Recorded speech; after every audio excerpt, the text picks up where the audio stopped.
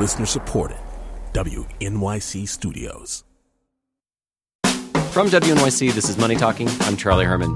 This week, it was all about one thing for the Trump White House. And I was fired in some way to change, or the endeavor was to change the way the Russia investigation was being conducted. No, not that. It was Infrastructure Week. Countless American industries, businesses, and jobs depend on rivers, runways, roads, and rails that are in dire and even desperate condition. While yesterday's testimony by former FBI Director James Comey had everyone talking, President Trump spent the week promoting his plan to rebuild the nation's roads and highways. And key to making this happen is getting billions of dollars in private investments.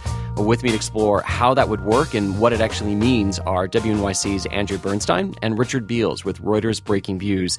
And Richard, how would this actually work to have the private sector build bridges and repave crumbling highways? Right. Well, when it's a bridge, it's kind of easy to see how it works. If it's a toll bridge, anyone can collect the tolls and use the money to repair the bridge, to upgrade the bridge, to keep it running, and so on. That's kind of something the private sector is very interested in doing. Because they would collect those tolls and that would pay off their investment? Yeah, so they'll put in a combination of their own money and borrowed money, as always the case, and the tolls will pay for the maintenance of the road and for the bank interest and then give them a return.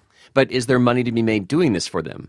No, absolutely there is, and especially these projects are very long-term. Usually you'll take a road on or a bridge for 50, maybe 75 years, and insurance companies, pension funds, their liabilities are like that. They're very long, so they actually love these investments. And the returns are not that high, but they're steady. You know that you're going to get these tolls paid consistently over time.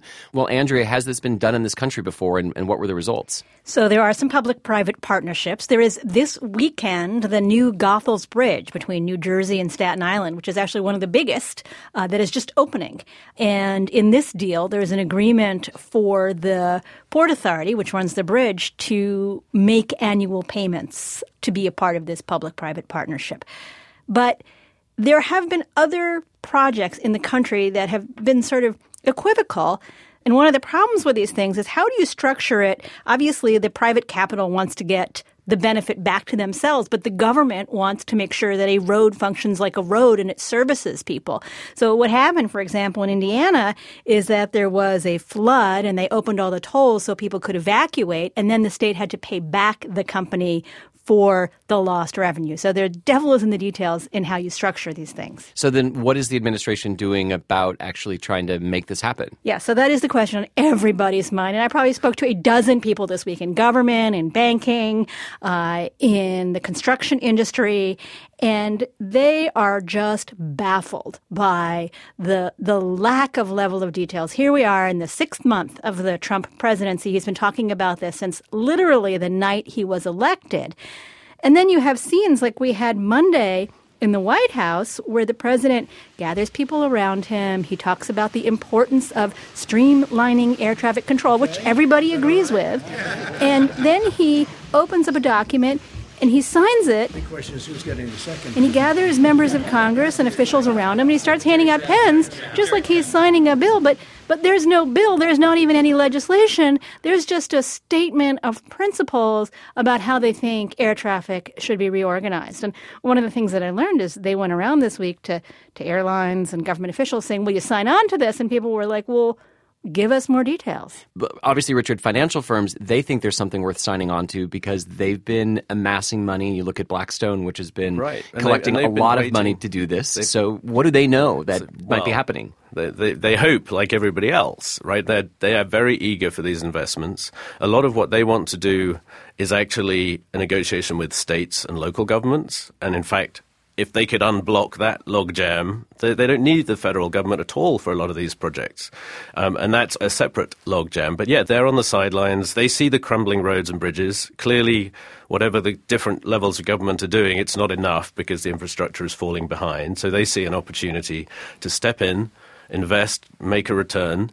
And whether it's the federal or state and local governments, they're just kind of waiting for dams to break and the chance so to speak, and the chance to invest some of this money. Not actual dams breaking. I think it's really there's a structural problem here with the Trump administration proposal, and here's the problem: it's that private capital can play a role for sure, but there has to be some sort of government investment, particularly to pay for things like highways in South Dakota, where there are very few people. So in the areas that Trump drew his base from, rural areas where people are very sparsely populated, infrastructure isn't so profitable. So where they want to invest doesn't solve the campaign issue of we're going to create jobs. They don't create jobs in South Dakota. They create jobs in New York and New Jersey and Maryland.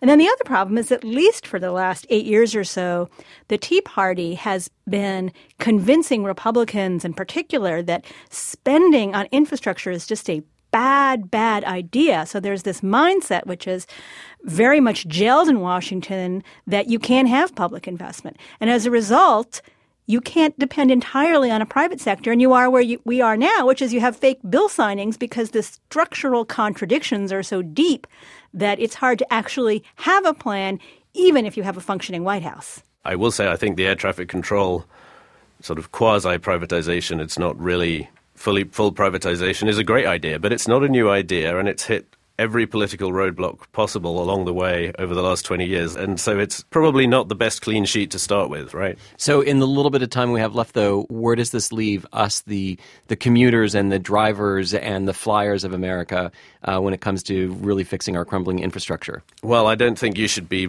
waiting for Donald Trump to do much. Maybe the thing to do is to be trying to do whatever you can more locally to get different kinds of funding, including the private sector, involved in these projects and really try to keep the federal government out of it. Andrea? I was going to give a totally depressing answer, which is transportation Armageddon is here, but I like that answer better. Maybe state and local governments can step into the breach and solve some of the problems that people are experiencing, like Governor Cuomo funding the MTA maintenance before these systems go totally down the tubes. Well, Andrea Bernstein is WNYC's senior editor for politics and policy, and Richard Fields is deputy editor at Reuters Breaking Views. Thank you both for joining. Thank you. Thank you. And I'm Charlie Herman, and this is Money Talking from WNYC.